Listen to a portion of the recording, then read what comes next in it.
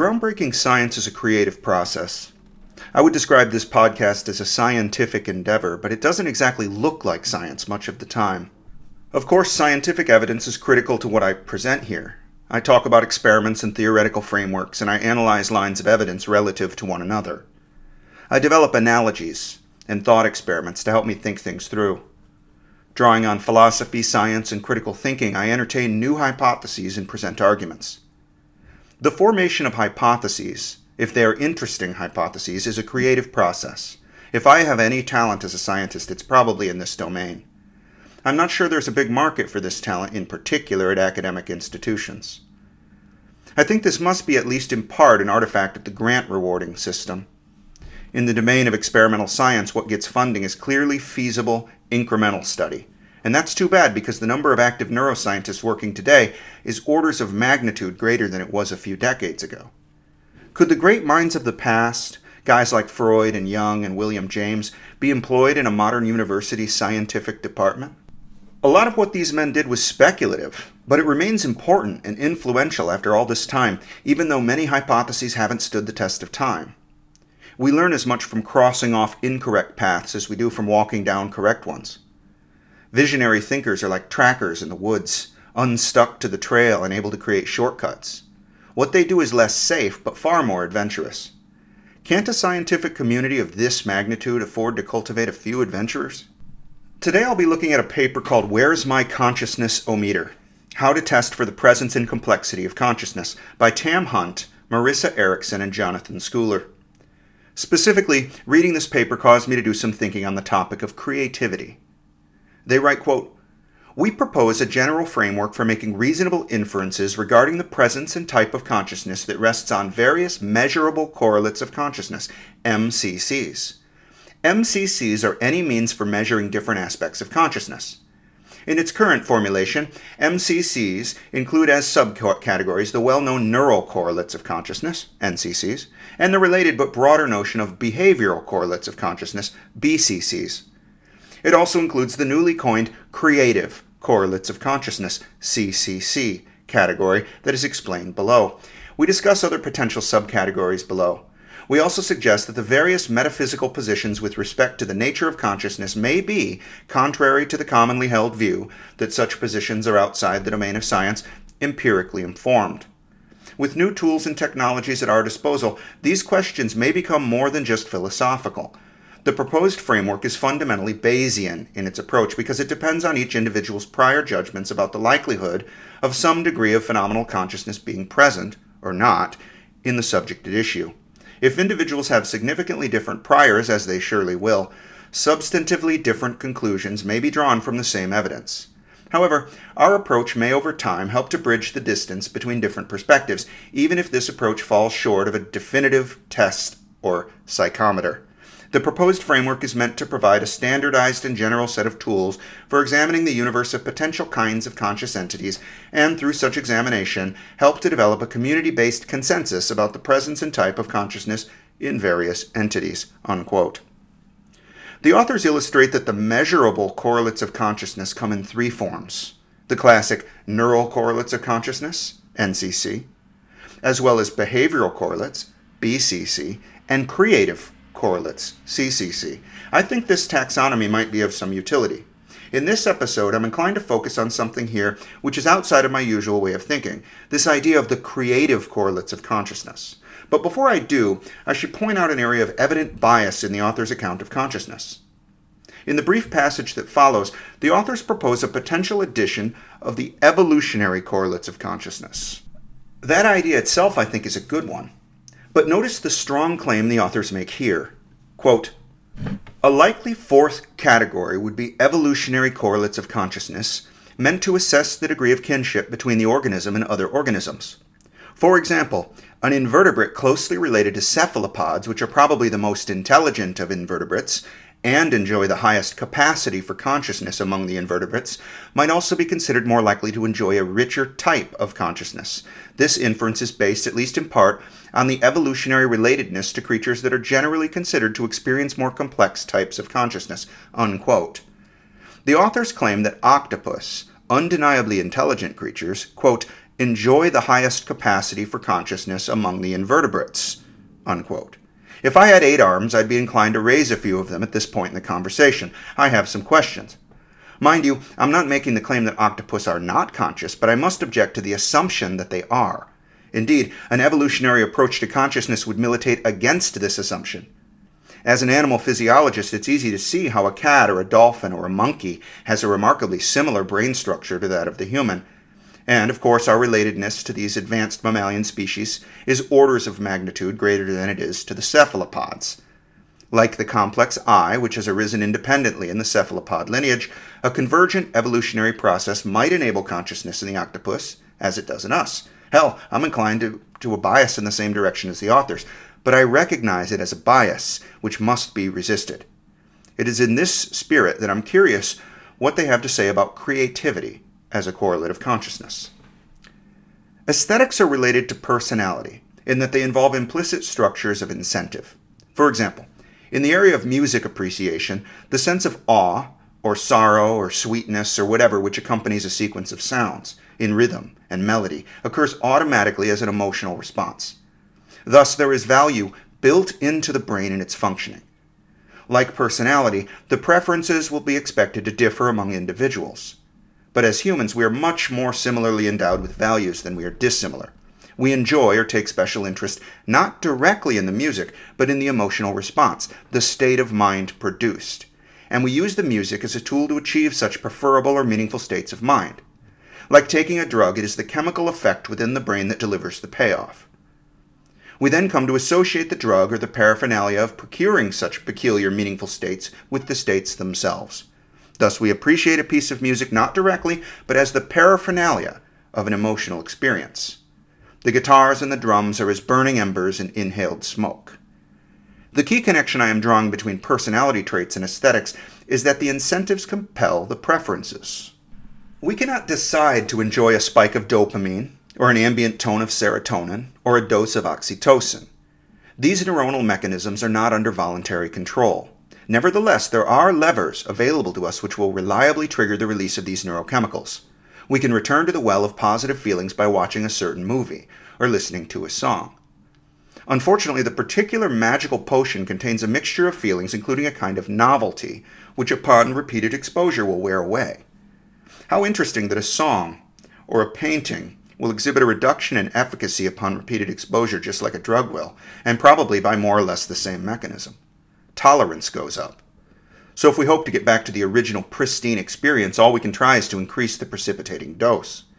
To get the surge of power and awe we get in heavy metal, we must seek out heavier and heavier sounds, and alas, we can never again quite capture the terror and aggression with which this music gripped us in our untrained youth. We toy in our basements with the guitar and the amplifier with the same vain foolishness of Uncle Rico playing star quarterback on the lawn. Nostalgia is an interesting counterpoint. It occurs only in the absence of novelty. I hear a song that used to have a certain effect on my mind, and I get some shadowy reflection of it, characterized by a halo of associations which add to the magic, a bittersweetness. Aesthetics are a subjective phenomenon. Absent a conscious onlooker, it is impossible that the sun setting over some desolate planet could be beautiful. Beauty, unbeheld by any eye, does not exist. Beauty exists only in the mind. It was never present before its emergence in some ancestral consciousness. Nor in a manner was truth or justice. These things are worth meditating on for 1,000 years straight. Are we made in the image of God, or is it He that is made in ours? I have not lowered God by making this observation, but raised us as conscious beings. We are nothing less than the creators of truth and beauty, here and now, and we see that they are good. The sunset itself is not an invention of the viewer. The sunset is a real event being observed. A solar system or the downward wending of rivers and waterfalls from melting peaks of snow. These are not the inventions of mind. Rather, it is their majesty which exists only in the mind.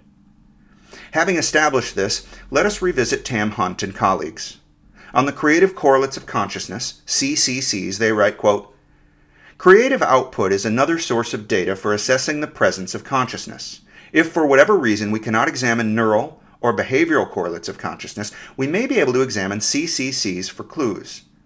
In addition, in any circumstance in which the presence of consciousness is in doubt, it will be beneficial to use as many tests of consciousness as are available, including separate tests focused on NCCs, BCCs, and CCCs. For example, when we examine ancient architectural structures such as Stonehenge, or other megalithic structures, or cave paintings in Europe that have been determined to be as much as 65,000 years old, are we reasonable in judging the creators of these items to be conscious in ways similar to our own? We cannot see the creative process or know with any certainty what creatures created these works of art. In other words, we have no way of examining BCCs or NCCs because the creators are not present and not accessible. Despite this lack of information, however, most of us would answer in the affirmative. The creators of these works were very likely conscious in ways quite similar to how we are conscious.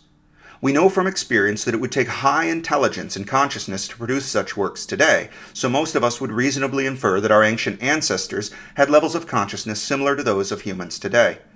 What if we eventually find non-human artifacts on Mars or other bodies in our solar system? Can we reasonably infer that whatever entities created such artifacts were conscious? It will depend on the artifacts in question. But if we were to find items or dwellings similar to what we find on Earth, but that were clearly not human in origin, most of us would reasonably infer that the creators of these artifacts were also conscious in certain ways, similar to human consciousness, unquote. A bit further on they write, quote, "We may ask similar questions about the presence of consciousness in creatures that probably do not have a sense of self-consciousness, such as the creators of termite mounds, or ant colonies, or bowers created by bowerbirds, or fish. Are these structures, if we consider them separately from their creators, helpful data for inferring the presence of consciousness in their creators? And what if these kinds of structures change over time on the basis of different generations, or change on the basis of location, suggesting that it is not simple instinct leading to construction of these complex structures? Such data can be informative, even if it will be interpreted differently by each observer on the basis of their particular Bayesian priors," unquote. I was speaking previously of the sunset and the flowing river, objective features of the world, only painted in beauty by the mind which beholds them. Should we think differently of a honeycomb or a termite mound? Sexual selection provides an interesting twist. The would-be creator of the feather display, or the elaborate nest or bird song, need not do so consciously. But what about the selector, who exhibits apparent appreciation of the display or the song? Perhaps it is the observer who responds wherein we should infer the consciousness. If a construction serves a clear purpose for an animal, then we need not assume that a conscious process has been working in creating it. I'm thinking here of a beaver dam, or the nest a fish will scoop out of the floor of a lake, or a burrow dug out by a colony of meerkats. Just because these creations have come about by means of gnawing or digging does not mean make it that much more mysterious than if it had come about by growth, like a striped pattern of fur. We might mistake the rhythmicity of breathing as evidence for consciousness. Natural selection might plausibly instantiate creative behaviors such as these outside of consciousness. Isn't the alternative just a version of the intelligent design argument for diverse species and specialized organs? Mind you, I'm not dismissing the value of the author's point. They're right to widen the search for correlates of consciousness. I'm essentially just thinking out loud here. It is not safe to assume that a complex construction has a conscious creator, nor can the opposite be safely assumed. There are many things which I have occasion to do quite consciously, but which a non-conscious thing could also accomplish. The challenge is to distinguish those things I can do when I am conscious that could not otherwise be done. Consider something like a sleepwalking state. One can walk, maneuver in familiar places, take a seat, open a door, and even speak sensible phrases, apparently unburdened by sentience. I believe one might even be able to respond to simple prompts or questions in such sleepwalking states. But could one make a rhyme, or invent a joke, or do simple arithmetic? I don't know. It seems reasonable to assume that there is some line to be drawn between what can and cannot be achieved without presence of mind. I believe it is in the spirit that the authors bring up creativity as pointing to consciousness. The true production of novelty, does that require consciousness? Surely this is too high a barrier. I'll give you an example. I'm always a bit frustrated to watch a band of chimpanzees making obvious errors due to their lack of creative thinking. Why doesn't this one just use the rock he's been cracking nuts with to crack open that other one's head? Does he not see the clear logic? They get into vicious battles in which they grab and bite, but it never occurs to them to use a stick or a rock as a weapon. If they ever saw another troop utilizing clubs, they would probably start using them too. But as long as the idea remains a novelty, it is utterly unknowable to them. Yet I would never be so bold as to suggest that chimpanzees lack consciousness. Bowerbirds build structures out of sticks and colorful objects in order to attract females. At least that is what they're doing in effect. But they aren't thinking about what they might try in order to attract females, as you or I could do.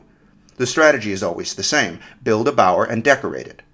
For chimps on a raiding party, sticks and branches are used to beat against tree trunks and make a lot of noise, but they are never employed for melee.